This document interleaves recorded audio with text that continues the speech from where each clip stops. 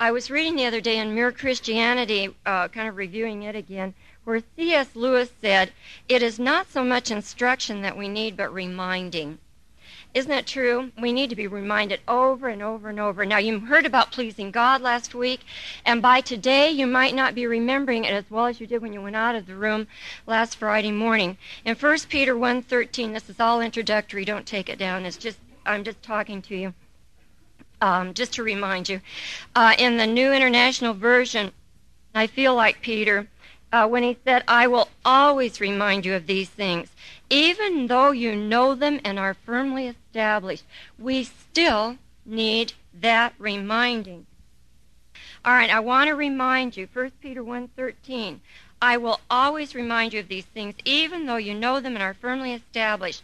The Living Bible says, "As long as I am still here, I intend to keep sending these reminders to you, hoping to impress them so clearly upon you that you will remember them." This study is on pleasing the heart of God in everything we do. If you missed the first two lessons, I would advise you to borrow a tape or buy a tape, whatever you want. I don't get anything off the tape, so this is not my commercial, but I want you to catch up because I feel the material is from the Lord, and it will have a profound influence on your life. I want you to stop and think again this morning, just a few minutes. How does the realization of Christ's soon return affect you? What changes is it making in your life, in your priorities, in your schedules, in your prayer life, in your devotional life, in your witnessing, in your flesh life? What is happening to you? I want you to just think of that for a few minutes. I want you to think about it all week. And I want you to begin to adjust your life to pleasing God. As I have said the last 2 weeks, and I say it by review again, God laid this message very, very heavily upon my heart. I think it's probably the heaviest message that God has ever laid on my heart, because it's such a strong answer to the problems in our life. If we live a life that's pleasing to God, that's all that really matters in this world. It covers everything. You can be at home doing your dishes, you can be knitting, you can be driving your car. It doesn't mean that you're rushing off all the time, or you're hurrying to witness, or you're or just in this constant stress situation of life. But it means that whatever you're doing, wherever you are living pleasing to Him. When we flew from Merced to San Francisco yesterday and changed planes, and Chuck is always doing this to me. We were supposed to leave at 1:30, and he found out there was a plane at 1:10, and we just ran, and we just got in the plane. Well, we got in the plane. We found out it was going to stop at Monterey after we're in the plane and it's taken off. So we got in here 4 minutes sooner than we would have had we taken the later plane. But nevertheless, God had a plan in it, as He always does. But it's fun. Anyhow, the plane at Monterey, when the passengers got off when we landed at Monterey, a lot of people got off the plane, and we were able to move to better seats. And we thought, well, the plane will be probably fairly empty from here to Orange County. Who wants to go to Orange County this afternoon? It's probably foggy down there, and it was. It was sunny where we were. Well, so we have learned little tricks when we're flying. We learned that if you sit certain places, people won't want to sit in your row, and so you have more freedom and all this. That's just if a plane. We don't do it to be selfish. We do it to if the plane's not full. And all of a sudden we saw this big string of people coming out to get on the plane. I said, "It's not going to work, Chuck. We might as well give up the other seat." Yeah, he agreed. Well, a lady sat down by me, an older lady, and I thought, Jesus put her there. I know. I'm tired. I don't want to talk. Okay, so I'm looking at a book, and the scenery out the window is fabulous, and I'm looking every way. I don't want to look at her because I know what the Lord is saying to me. And it isn't because I don't want to witness, it's because I'm just plain tired. And all of a sudden the Lord goes, "You're going to be speaking on pleasing me tomorrow, aren't you?" "Yeah." "Yeah." "Hi, lady." Do you live in Orange County? No, I live in Salinas. Oh, well, that's great. Chuck says, oh, the lettuce capital. Yeah, blah, blah, blah. And I was so tired. I just wanted to go, lady, do you know Jesus is coming soon? You better get ready. Accept him as your Savior. Can I go to sleep? Okay, Lord, does that please you? Okay. So I, think of the woman at the well and how much time Jesus took with her. But so do you live in, oh, you don't live in Orange County. And we started a conversation. And so something came up about Israel. You know how good the Lord is? He just brings Israel into conversation. Not because I've got a necklace on that, but I don't remember how it even came up. And I said, oh, isn't Israel in a mess? We were there just a few weeks ago. You were in Israel? Yeah. Well, my brother and sister-in-law were in Israel. Oh. I said, interesting. Are they Christians? Yeah. Well, then you know right away. Isn't it interesting how God gives you clues immediately? They're not Christians. I knew she wasn't born again. So I said to her, are you a Christian? The same kind of, slow response.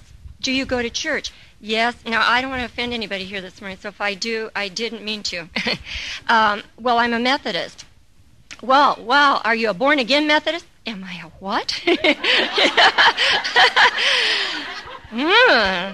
And so I had a chance to say, the situation in Israel is so bad, and we believe that Jesus is coming soon. And then I said, and he's a minister, and he just finished a conference, and he did this, and he did that, and why don't you talk a while?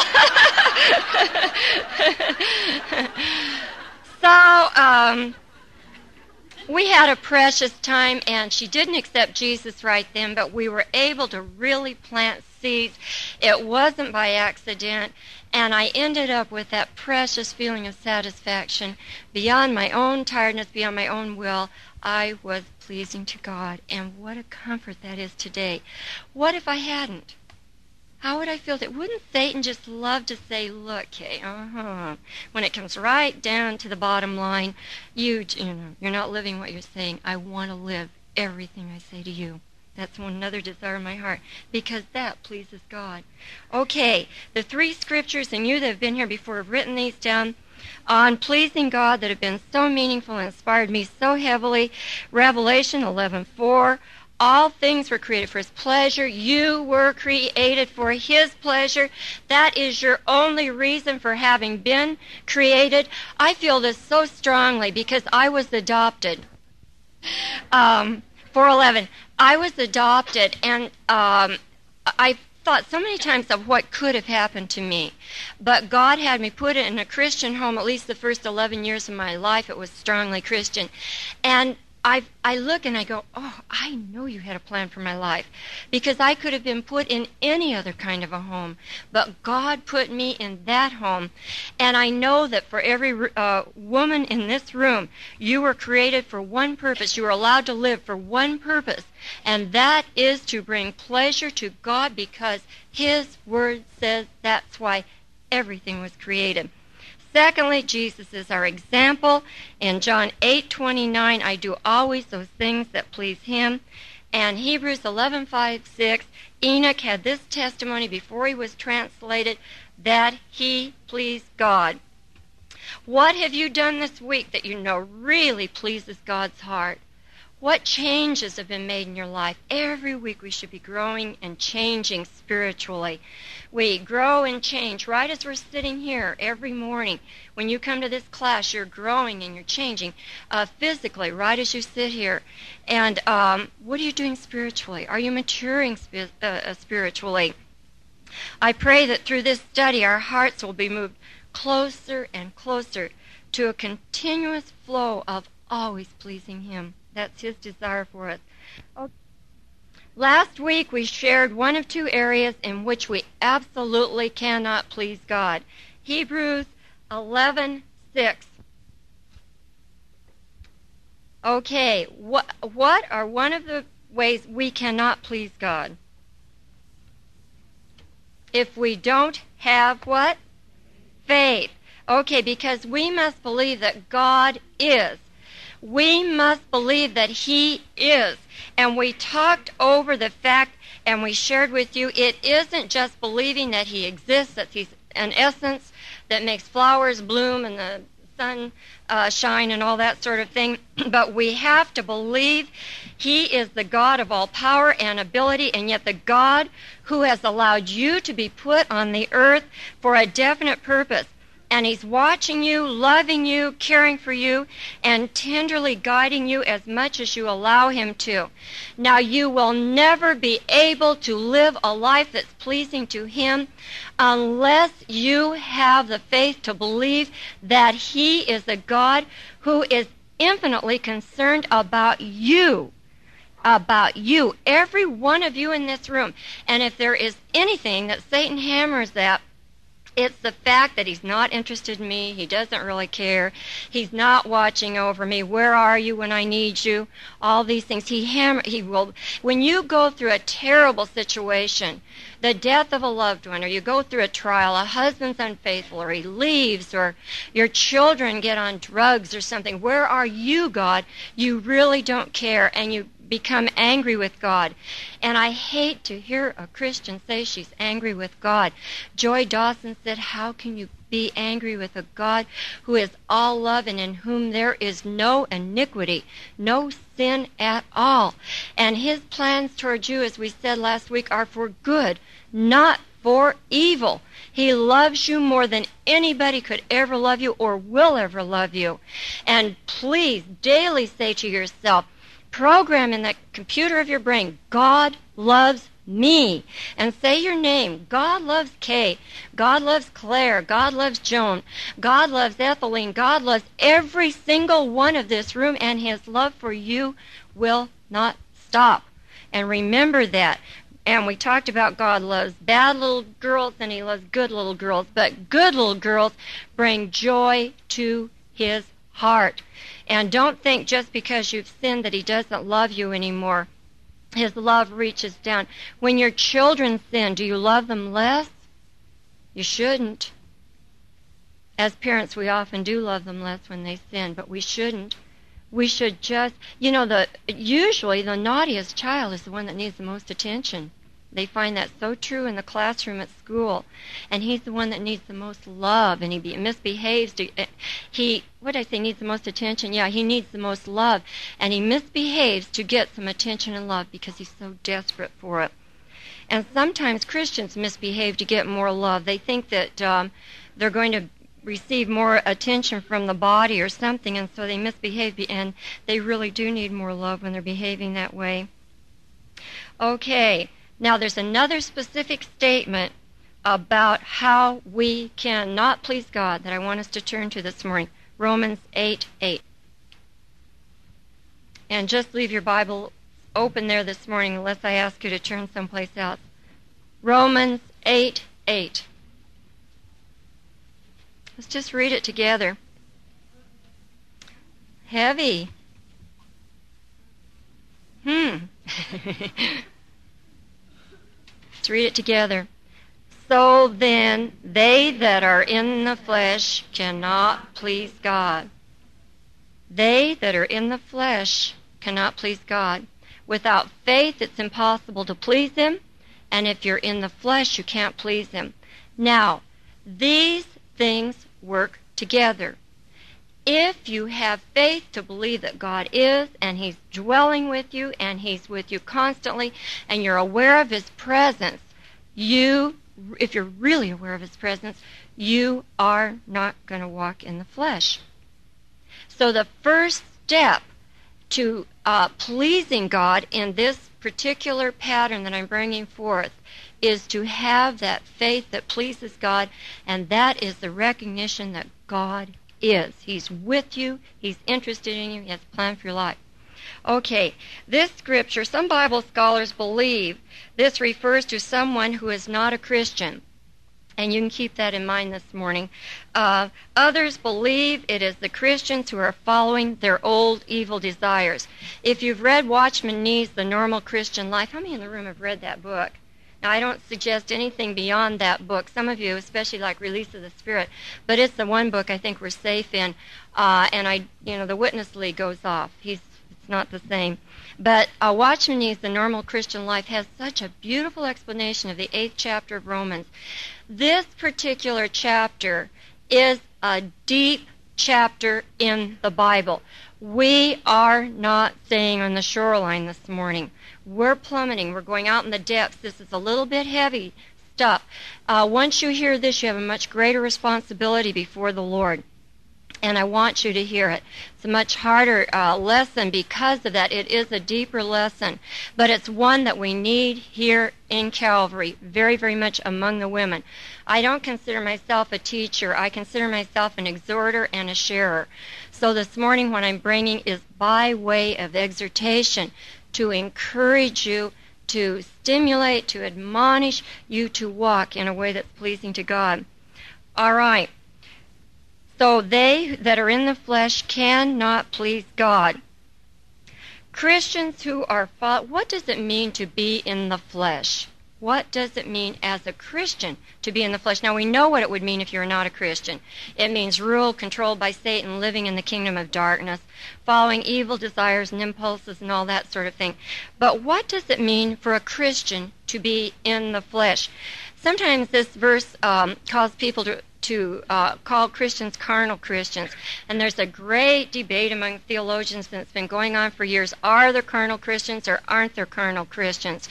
Well, we can go back to the parable of the 10 virgins. 5 were wise and 5 were foolish, and the only difference between them was that 5 were prepared for the coming of the bridegroom and 5 weren't. And I would say that the 5 that weren't were, if we want to call them that, carnal Christians. Fleshly Christians. Christians who are walking after their own desires, their evil desires, rather than walking after the Spirit of God. Chuck's definition last night, I said, what do you say living after the flesh is? He says, living to fulfill our bodily appetites, and that's the top priority of our life. The Amplified said it's catering to the appetites and impulses of their carnal nature. Living Bible says following their old evil desires, or following our old evil desires. In Galatians 5:19, the works of the flesh are listed, and there are many lists of works of the flesh, but I'm going to read these again because I want you to use this as a checkpoint, Charlie. I was reading a sermon by a minister who used to preach at the Keswick conferences. And if you know anything about those, they were conferences held in England at the turn of the century. And he was saying, I wrote it down someplace, but I don't recall right now where I wrote it. But he said, I'll have to rephrase it because I can't. He said, I have prayed that I would step on your toes this morning. He said, I want to touch the places in your life that you're holding on to that grieve God's heart, and I want to offend you if I have to break your heart, to get rid of these things. And I thought, oh, Lord, I want to do it too, but I don't want to offend anybody. I'm sensitive. I don't want to hurt anybody. And the Lord said to my heart, Kay, it's got to be. So if you leave today and you feel upset or angry or like, I don't want to change my life, if you feel rebellious in your spirit, go to the Lord about it. This lesson might do that. I'm not sure. I'm praying that the Holy Spirit will speak to each one of our lives. And I must tell you, when I'm speaking to you, I always end up convicted. Always. I don't get by. Don't think I ever get by with anything. The more responsibility you have, the more conviction you have. All right, 5:19 in Living Bible, what is the flesh like? But when you follow your own wrong inclinations, your lives will produce these evil results. Impure thoughts, eagerness for lustful pleasure, idolatry. Now, don't think that idolatry just means worshiping little wooden, gold, or silver statues. Idolatry is putting anything above your love for God. Anything that's above your love for God is idolatry. Anything. If you put yourself above your love for God, if you do your own will instead of His will, it's a form of idolatry. Okay, spiritism. That is encouraging the activity of demons. I think most of us can go, oh, well, I'm fine on that one. Okay, we go to the next one. Hatred and fighting, jealousy and anger, constant effort to get the best for yourself, complaints and criticisms, the feeling that everyone else is wrong except those in your own little group. Have you ever been that way? And there will be wrong doctrine, envy, murder, drunkenness, wild parties, and all that sort of thing. That's what the flesh is like. Now, I don't know about you, but I don't want to be around those kind of people, do you? Except to witness to them about the power of Jesus Christ to change their life. But that's what the flesh is like. And we all have those tendencies. There isn't a person in the room who hasn't been guilty of something in there. We all have walked in some of those things, every one of us. None of us are that free from that. We were talking while we were in Medford about a definition of perfection or sanctification, and someone said that Dr. McGee one time on one of his broadcasts said, I always wondered what sanctification meant. Now, he didn't mean true sanctification. He meant that kind of sanctification where you go to church and you go down front and you pray and you get up and say, I'll never sin again. How many have ever heard of that kind of sanctification? When I was a little girl, it used to be a very, very important doctrine, and people really believed that. And then when they sinned again, they were so shocked. And this was very prevalent when Dr. McGee was a young fellow, and he said he had a roommate, and they got along beautifully. And one night the man went to a church service where this sanctification thing was taught, and Dr. McGee said, I learned what sanctification meant. He said, we'd always gotten along well before this, but when he came home, he told me he was sanctified. And he said, you know what it meant? It meant from then on out, when anything went wrong, I was at fault.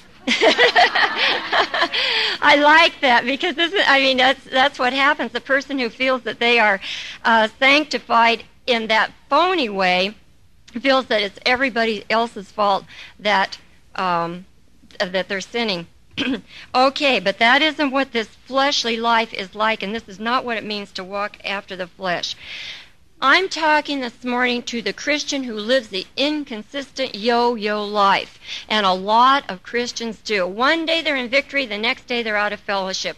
One time you see them and they're all hyped up about Jesus coming, and the next day they think he's never going to come again. One day they're pleasing God and they're witnessing, and the next day they're hanging out where they shouldn't be. And they're just going back and forth, and there are lesser and greater degrees of this. There's the Christian who's sometimes happy in Jesus, and the next time just so depressed she can hardly walk across the floor. Now, I'm not talking about circumstances of life coming in that make you feel so bad. I'm talking about when self is on the throne of your life. Now, God has given a solution to this. And that's why they that are in the flesh cannot possibly please God. Because the flesh was rotten, is rotten, and will always be rotten. So you know what God did? Turn to Romans the 6th chapter. God put this body of sin that we carry around with us to death. He crucified it. When Jesus Christ died on the cross, if I asked you this morning to make a list of the things that Jesus' death brought to you, most of you probably would say, well, forgiveness of sin, eternal life, justification, redemption, atonement, on and on and on. But this is a truth that we so often neglect, and that is he destroyed the works of Satan so that sin can never again have dominion over you. You were a slave to sin before you met Jesus Christ, and before you recognized that you were nailed to the cross. We call Christ's death a vicarious atonement. That means he died in my place. I should have hung upon the cross. You should have hung upon the cross. This body of sin needed to be put to death.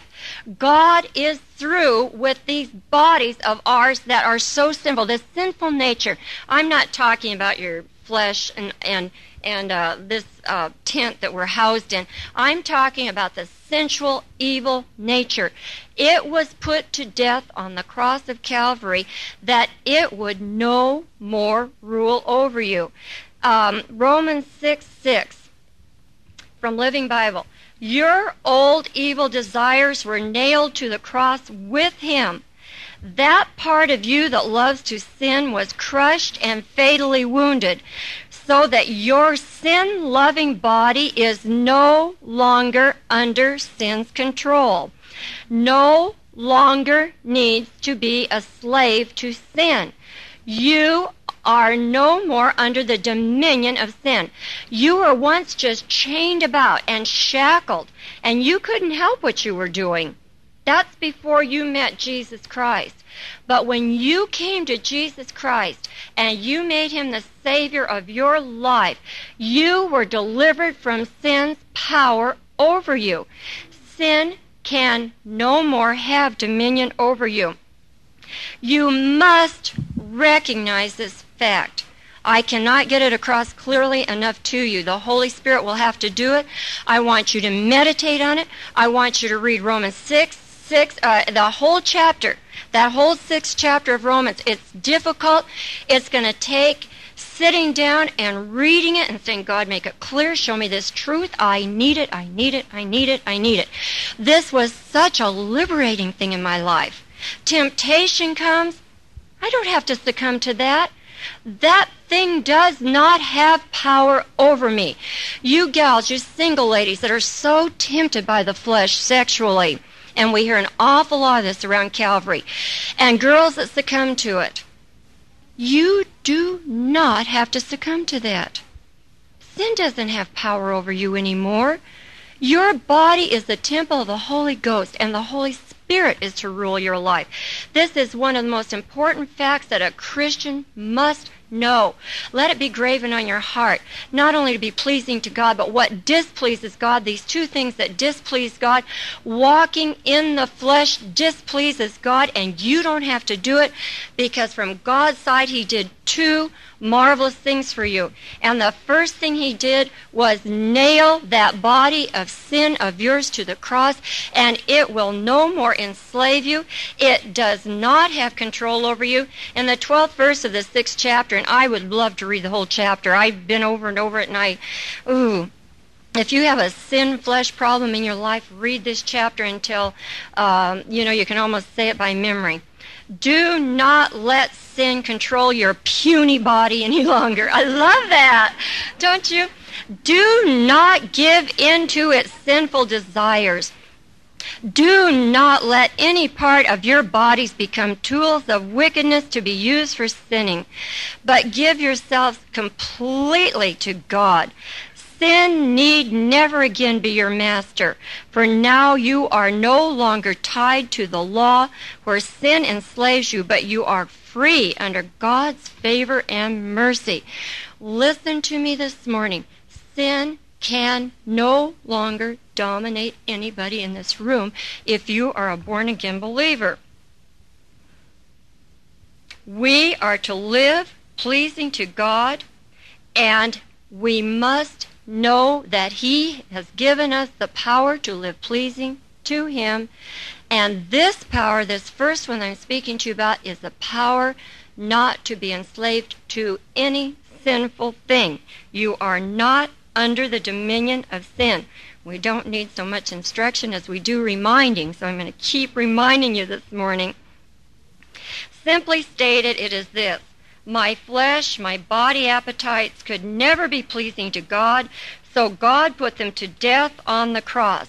Remember, Paul said, I am crucified with Christ, nevertheless I live, yet not I, but Christ liveth in me. That should be all our testimony. This is a powerful and a freeing truth. It isn't just that Jesus, through his death, took the punishment for our sins, but my sinful nature was also put to death on that cross. So I am no more in subjection to it. I do not have to obey it. I am no longer a slave to my passions or sinful desires. I am no longer under its power. Our sinful nature was put to death on Calvary. You are no longer enslaved. You are free. As I recognize this truth and act upon it, I realize that sin cannot anymore control me. Okay, reckon yourselves, it says in verse 11 of chapter 8. Back to chapter 8, Romans 8. It's 6:11, isn't it? Ooh, I love it when you know what I want. That's such a blessing. They knew. I mean, that really blesses me. That means, oh, thank you, Lord. Okay. 6:11, likewise, reckon ye also yourselves to be dead indeed unto sin, but alive unto God through Jesus Christ our Lord. Then let not sin therefore reign in your mortal body. What does reign mean? Rule over. If something reigns, it's king over you. Let not sin therefore reign or be king in your mortal body, that you should obey it in the lust thereof.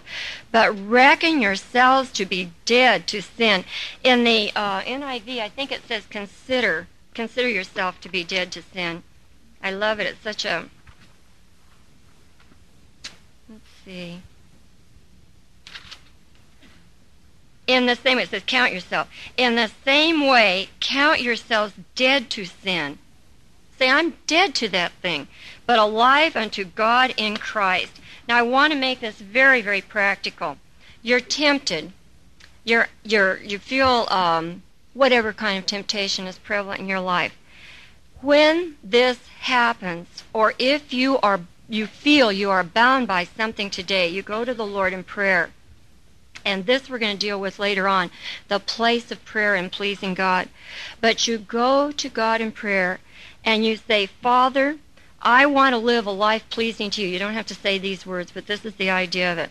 But Satan and my flesh are in rebellion to you, and they're lying to me, and they're trying to cause me to sin and grieve your heart by making me think I cannot be freed from this thing. But you said in your word. Now, how did Jesus overcome Satan? Through the Word. You said in your Word that I'm freed from sin, the power of sin over me, that I'm no longer under in dominion. It no longer has dominion over me. I'm no longer a slave to sin. Therefore, I yield to you and ask that your Holy Spirit do His work in my life to free me from this. God has not, now the second part of this, first part is recognize that sin no longer has dominion over you. The second part of God's work to enable you to please Him is He has given you the power of the Holy Spirit. You are actually the temple of the Holy Spirit. You are the dwelling place of the Holy Spirit. When you accept Jesus Christ as your Savior, God dwells in you by the Holy Spirit, and His indwelling presence gives you power over sin. Remember that. You have power in your life by the Holy Spirit that God has given you, and you need not allow any sin to rule your body or to reign over you. God has given you power to resist sin. He doesn't ask you to do anything in His Word that He doesn't give you the power to enable you to do it. In 1 Corinthians 6:19, we're told that our body is the temple of the Holy Ghost, the dwelling place of the Holy Ghost. And it is His desire that being controlled by His Holy Spirit, we will glorify Him. Now this next week, I want you to search out what it means to be controlled by the Holy Spirit. Will you write that in your notes this morning? What does it mean to me to be controlled by the Holy Spirit? How are we filled with the Spirit? What does Ephesians 5:19, 4:19? Oh, here I go. 5:18. Ephesians 5:18 says, and be not drunk with wine wherein is excess, but be filled with the Spirit. You cannot walk after the Spirit. You will walk after the flesh if you are not continually being filled with God's Holy Spirit. There are two heavy forces at work in the world, and they fight against each other constantly. They are antagonistic to each other. One is the Spirit, and the other is the flesh. It's very interesting to me when I don't know if you know anything about body language. when I talk, one is the spirit, I use my right hand, and one is the flesh, is my left hand. In Latin, if you took Latin in school, remember the word sinister comes from left, sine, I can't remember the word, it's been a long time since I took Latin, but anyhow, left is bad in Latin, mala, I can't remember how the word goes, but anyhow, the left represents bad, and now don't you left-handed people feel that I think you're bad. I don't mean that. But isn't it interesting that even in body language, the right and the left, but we're to be controlled by the Spirit, and these things fight against each other. Your fleshly desires war against the spiritual desires. When you are filled with the Holy Spirit is victorious. That power flows out of you, and you find you don't even want to do those things. And you're going, hey, me? I don't want to do that. I don't want to, and it's amazing. Now, if we are walking in the flesh, it is a sign that we are not filled with the Spirit. I am not talking about the baptism of the Holy Spirit right now, although that is certainly a further enabling power. But I am talking about the Holy Spirit who makes his residence within us when we accept Jesus Christ as our Savior. And his Spirit should be so strong within you that when you come up against the temptations of the flesh, your desires have been changed so that you don't even want to do those things you once wanted to do. That is what God's Spirit is supposed to do in your life. And do you know that it is possible to really hate sin, to hate anything that grieves the heart of God? I said to you either last week or the week before, if you don't want to walk pleasing to God, but somehow there is that desire way down, but up here you go, I don't want to do that, then ask God to break your heart with anything that breaks his heart. And boy, will the flesh be shown to you, where flesh is on the throne of your life. Now, because God has given us the power of the Holy Spirit, and because he's broken the sin principle in our life that it cannot dominate us, it comes down to one word, and that word is choice. You have the choice day in, moment out, to live pleasing to God or please your flesh. It comes right down to that. And you who are beginning this walk with Jesus and pleasing God, or those who have walked a long time this way, know that that's where it lies, in the choice of being filled with the Spirit and walking after God's will, or walking the way of the flesh. But from God's side, there is no excuse for your doing it, because God has given you the power of the Holy Spirit to enable you to walk the way he wants you to walk, and he has broken the power of sin over you, so Satan can no more control you. We can yield to our fleshly desires and not live lives pleasing to God, but we do not have to yield. We choose to sin. We choose to yield. Think of that. When you go to sin, you're choosing to yield to the flesh. It is your choice. If like I think, I'm glad I didn't live in the time of Belshazzar when God wrote on the wall. Kay Smith, you chose to do. If every time we sinned that happened, it would keep us walking right anyhow, wouldn't it? But we do choose to sin. We do not have to be in bondage to any kind of sin, and we do not have to choose to sin. And the more we are filled with the Holy Spirit, the more we will walk in obedience. Now, study how to be filled with the Spirit this week. Okay, I'll give you a couple of hints. Ephesians 4:19, 4:18, 4:18, and Ephesians 3:16. I love this. It's a prayer of Paul's. He prayed that the Ephesian church would be strengthened with might by his Spirit in the inner man. And we should be praying for one another that each one of us will be strengthened by his power in the inner man. And I'm going to stop right here And I'm going to ask you to pray for the person next to you, that that woman will be strengthened with God's power in the inner man. Make sure she's born again first. If you're not born again, that's okay, but be honest, okay? Bow, ask the Lord to strengthen that person next to you on each side. Thank you for empowering and strengthening each woman in this room. How each one of us need that. And Lord, through this entire week ahead, may we pray one for the other that we will be strengthened with all might by your Spirit in the inner man. We just really rely on you to do that work within us. We praise you for it. Now, God has done two things to keep us from having to walk in the flesh. Some of you this morning will say, but Kay, I'm still in bondage. I don't know what's the matter with me. I just can't seem to walk consistently before the Lord. Well, we have a responsibility too, and I want to give you some points of your responsibility, and these are in numerical order, so you want to write them down, and we'll go fairly quickly. First one, Romans 13:14.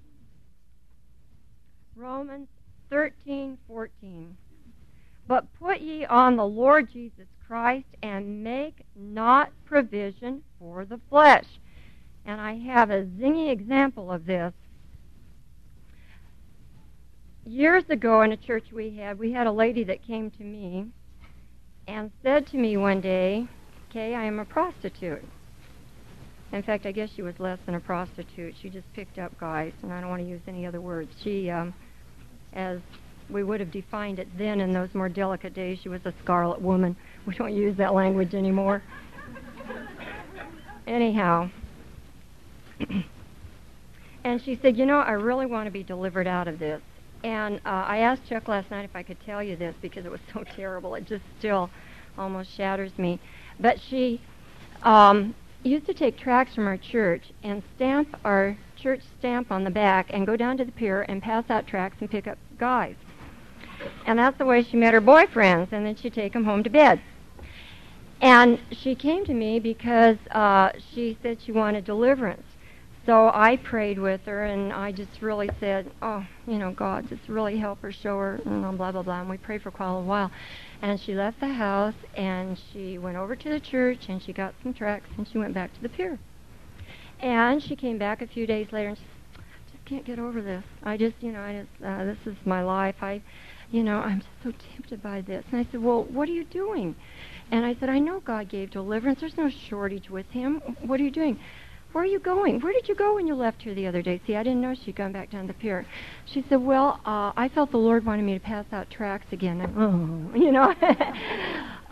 No, that isn't what the Lord wanted you to do.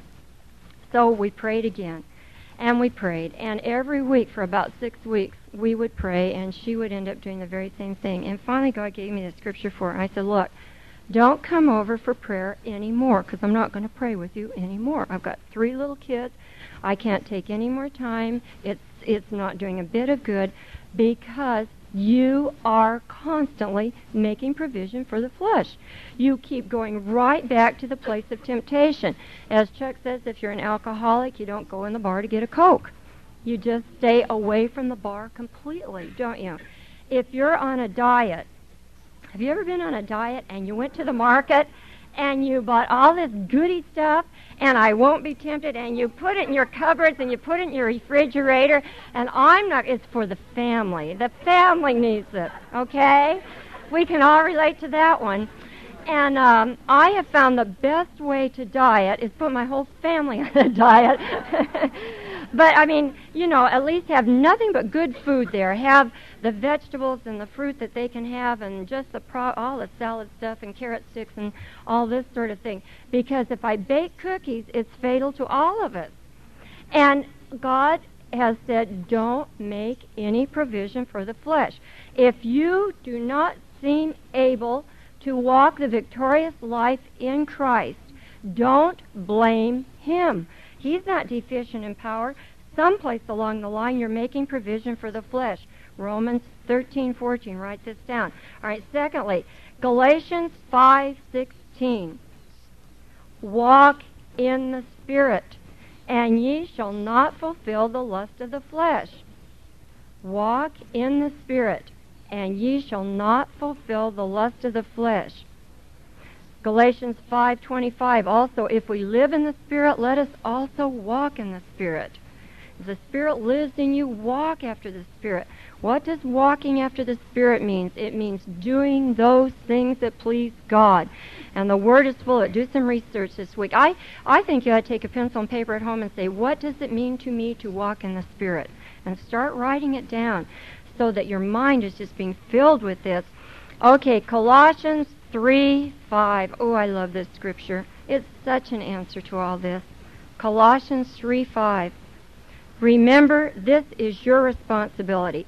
God has made all provision, but your responsibility, mortify, and that means put to death or reckon as dead the deeds of the flesh. Therefore, your members which are upon the earth, you mortify these members, these sensual desires that come forth in your life. And these are the things which we are to put to death. Now, they were nailed to the cross, but we reckon them as dead. I heard Dr. McGee say one time, we all try to climb, the flesh tries to climb out of the coffin all the time. It's always wanting to be resurrected, isn't it? You know, it would love Crystal's song if the song had been, my flesh will be resurrected, I'll rise again. It says that all the time to us. Okay, put to death, therefore, your members which are upon the earth. Fornication, uncleanness, inordinate affection. How many people are in love with the ministers? How many women? My poor son, my poor sons, I tell you, and the ministers at Calvary, how many, I'm going to say the word, stupid women fall in love with ministers. Thank you.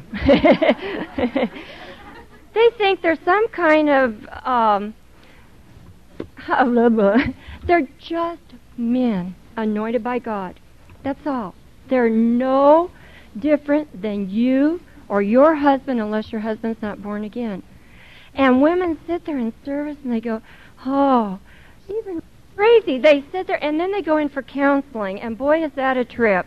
They go in, their husbands won't listen to them, or they don't have a boyfriend, and here is this godly man sitting there, compassionate, loving, tender, giving them the advice they need, and what do?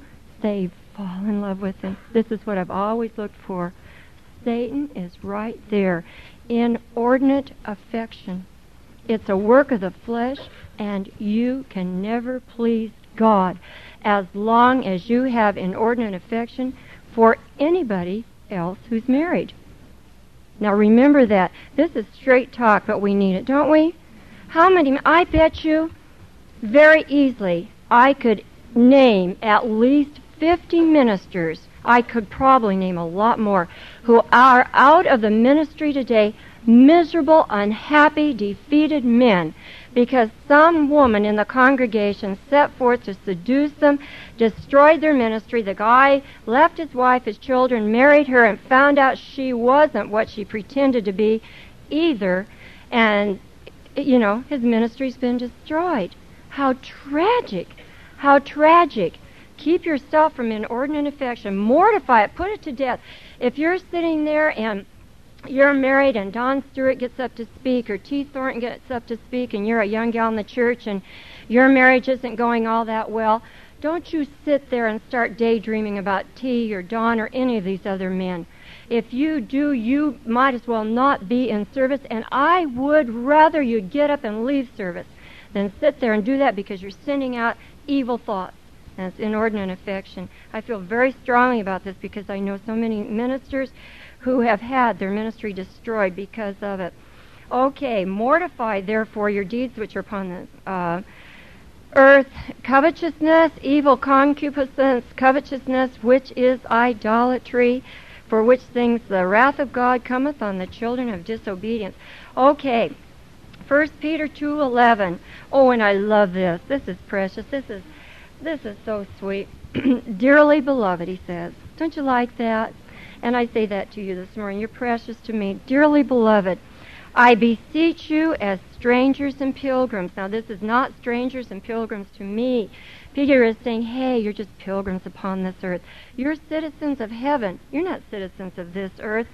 And I beseech you, as strangers and pilgrims upon this earth, abstain from fleshly lusts which war against the soul. Abstain. What's it mean to abstain? Deprive yourself of them. Abstain. Stay away from them. Keep away. Okay, 1 Corinthians 6:18. Flee fornication. In this day and age, we have to hit these things heavily because America is full of sex maniacs, and everything you turn, every ad, everything, commercials, programs, TV, there's just sex constantly. Shirley Gallatley at the women's retreat was very, very plain on this, much plainer than I will be this morning. But 1 Corinthians 6:18, flee fornication. That can mean adultery too. Just run away from it. Get up and run if you have to. We don't do enough running away from stuff. We stand there and I wonder why I'm tempted. Or, we do. And then I wonder, we just can't understand this terrible temptation. Okay, 1 Corinthians 6:20. These things are your responsibility. There is no instant way to overcoming the flesh. It is a daily walk in the Spirit. And I want you to remember that. It is a thing of choices and will be till the day Jesus comes. And you can be like the 5 wise virgins or you can be like the 5 foolish. It's your choice. 1 Corinthians 6:20. Glorify God in your body and your spirit, which are God's. Do you glorify God in your body? How do you dress? Can people look at you and tell you're a Christian? You all look gorgeous this morning. I'm saying this to the wrong group. I can see that. Unless when you're at the beach, I don't know. Do you glorify God in your body and your spirit? It's so difficult for you young girls. It is so difficult. Our condominium that we stay at in Hawaii has a beach right below it. And you look out you're trying to look at the ocean, you look down. I told Chuck I feel like I'm in the flesh pots of Egypt. It's so bad at times, and the bathing suits have become so horrible. And glorify God in your body. You girls that go down to the beach, and nobody likes to go. I don't do it anymore because I can't be in the sun.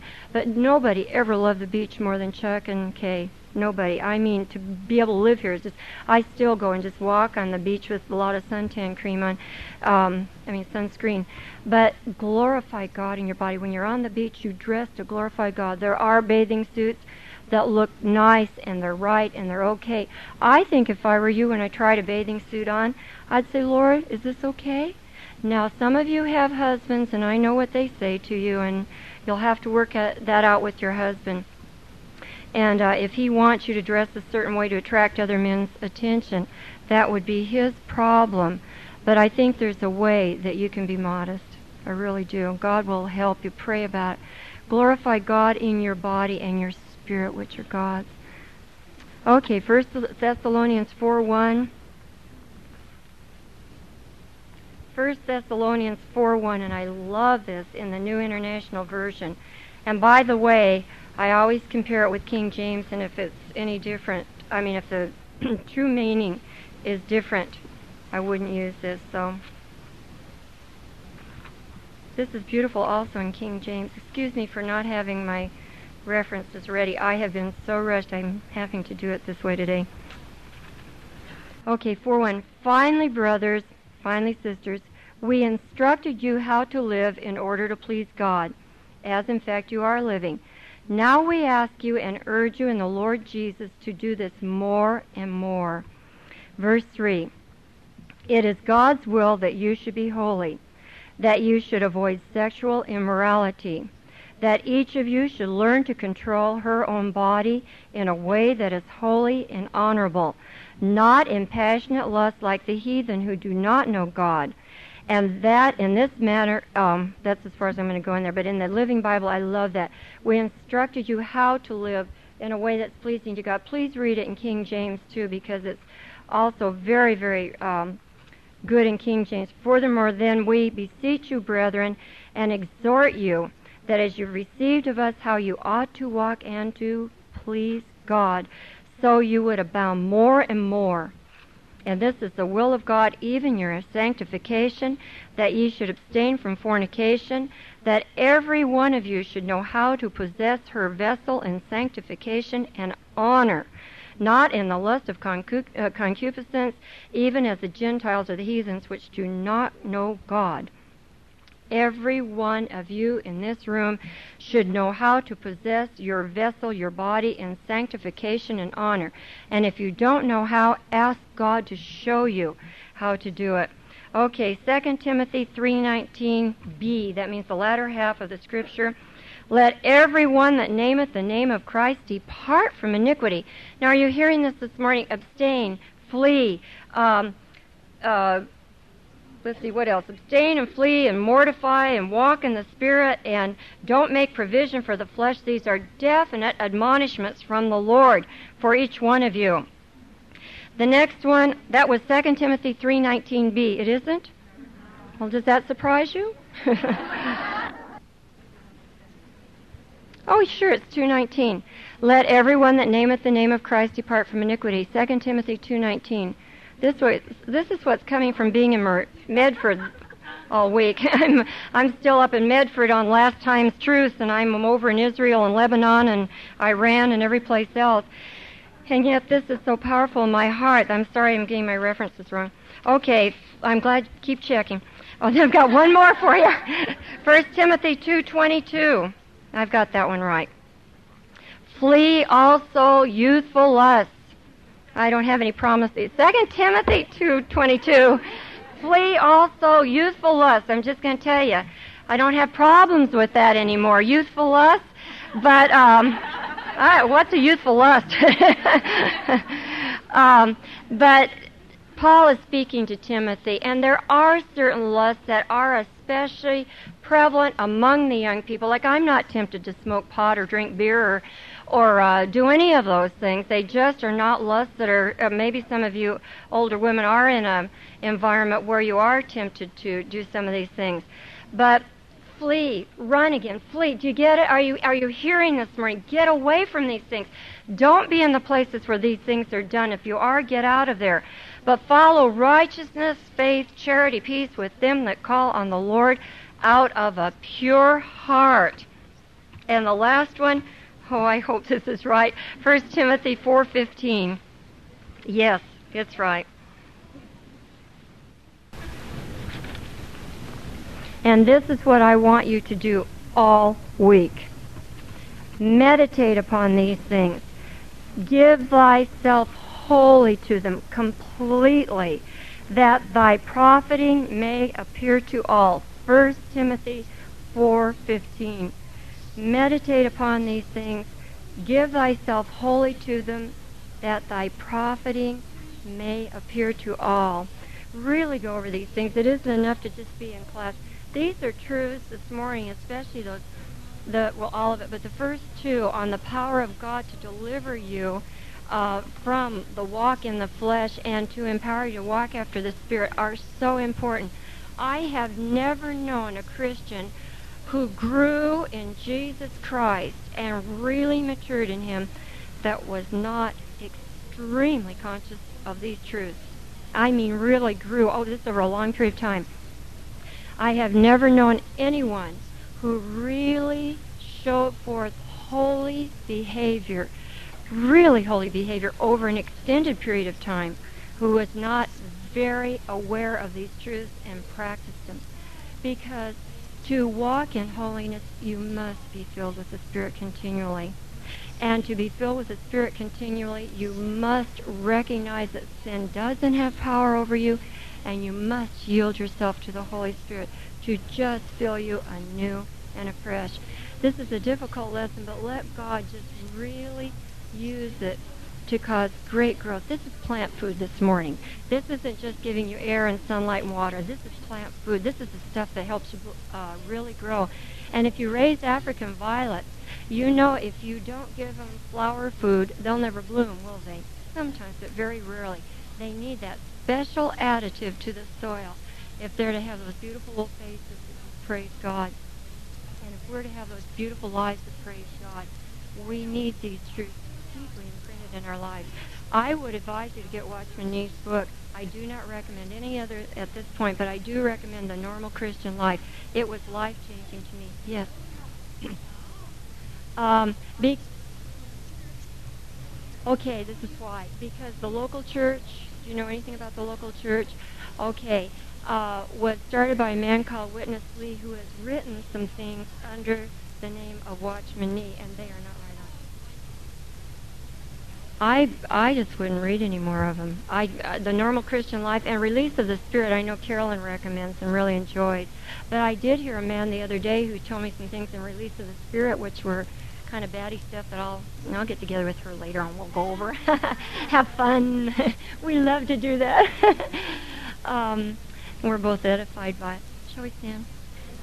If you have babies in the nursery, please pick them up right away. We need that. If you need prayer this morning, special prayer, I'm going to ask the ladies to come forward again today, and we'll put some chairs out, and we will minister to you in prayer. It seemed such a blessing last week to all the women who had just special needs, and we don't want you to go out. We won't do this every time, but the Spirit just spoke to my heart again that it was very necessary that we do this again today. Shall we pray?